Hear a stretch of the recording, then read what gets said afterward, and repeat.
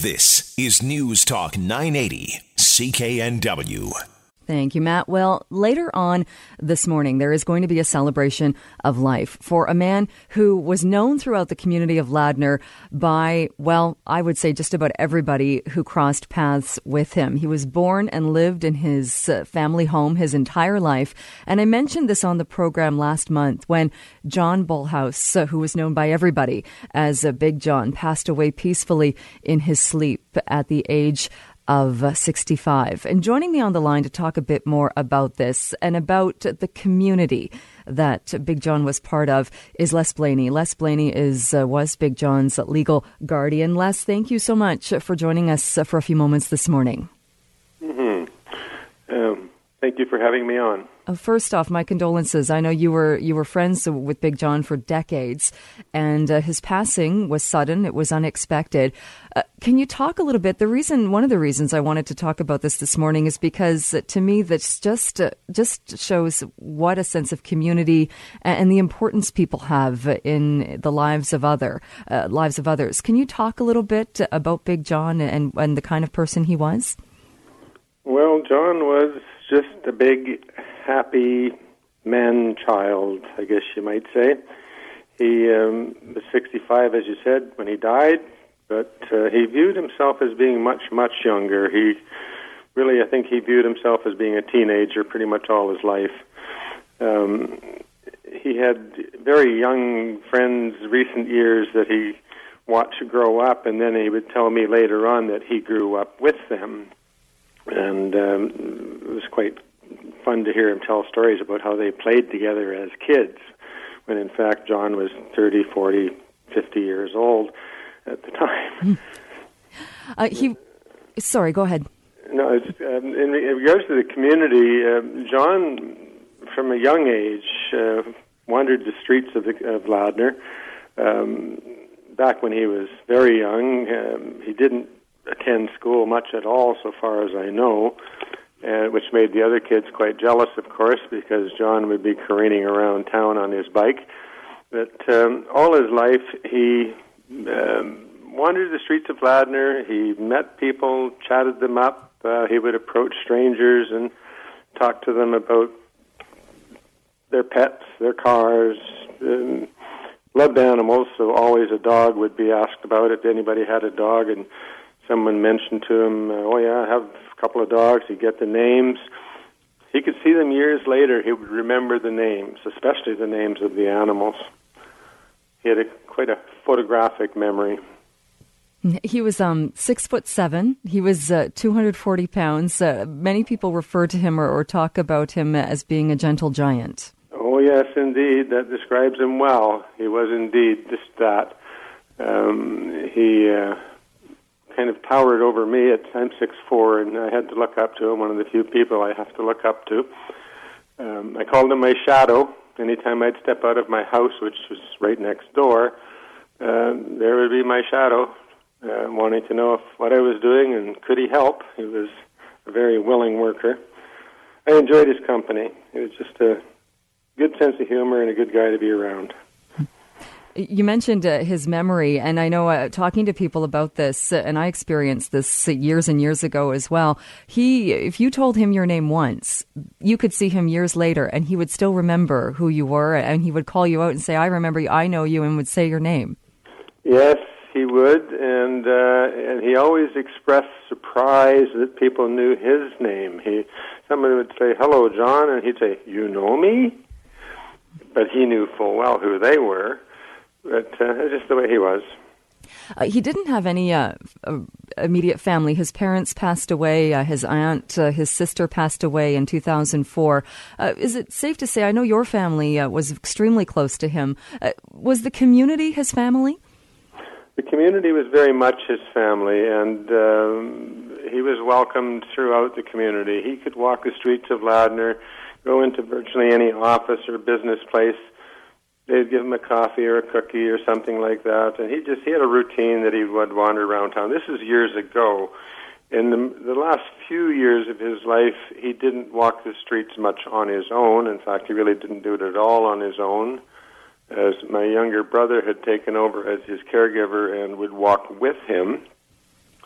So his life was a little bit less freewheeling, I guess you could say, but he and my brother really deeply cared about each other. They had quite a profound impact on each other. It was a win-win situation for both of them. John, all his life, had a bit of a problem with a potty mouth, I guess I could say kindly.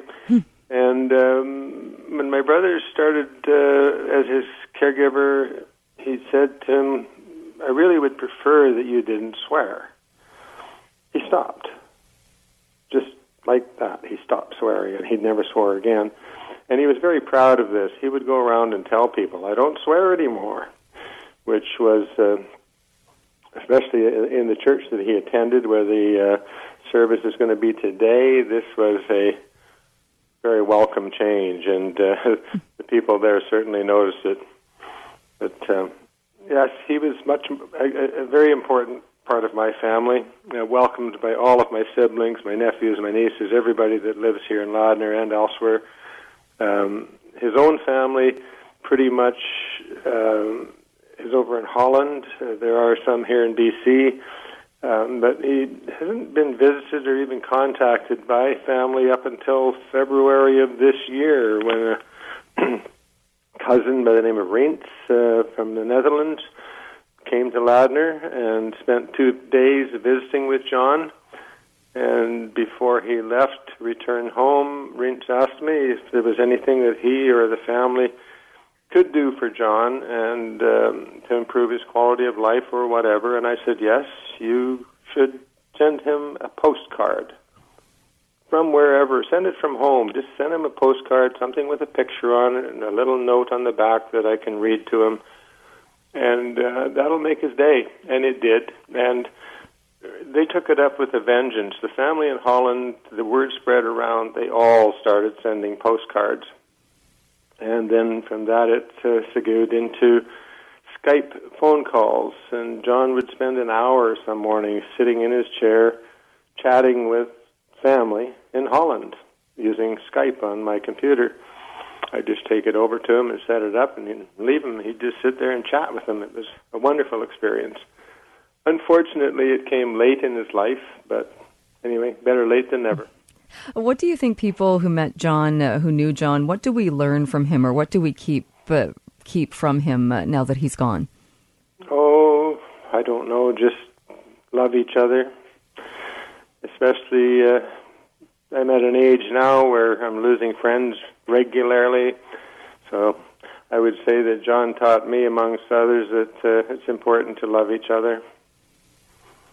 The celebration of life is being held later today.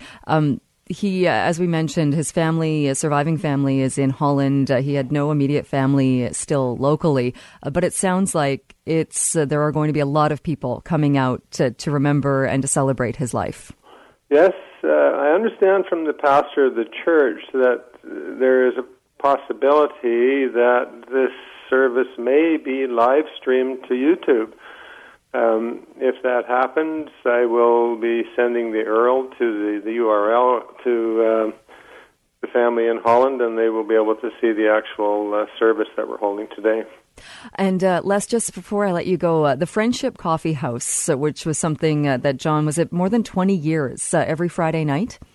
It was I think I had mentioned previously it was every week. It's actually bi-weekly, every second week. A member of the congregation, a fellow by the name of Terry Westerhoff, would come in the evening after supper, pick John up. Then he would drive into Richmond and pick up several more of John's peers, so to speak, pretty much people with cognitive disabilities.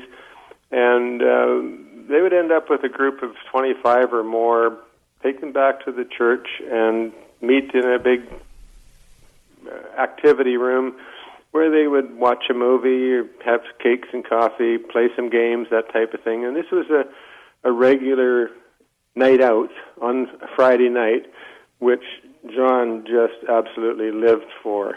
It was a wonderful thing. It was a wonderful thing for him, and I'm sure for all the others. I give the church, the congregation of that church, great credit for this initiative that they've been carrying on for 25 years, they told me, and John was one of their original charter members. All right. Well, I know, and we'll let people know how if they want to make a donation in John's name or to carry on the Friendship Coffee House. We'll pass that on to people. Les, thank you so much. I know it's a busy day for you getting ready for the celebration of life, but thank you so much for joining us today to talk about this. I really appreciate it. My pleasure, Jill. Thanks for having me on. Okay. Vancouver's News, Vancouver's Talk. This is News Talk 980, CKNW.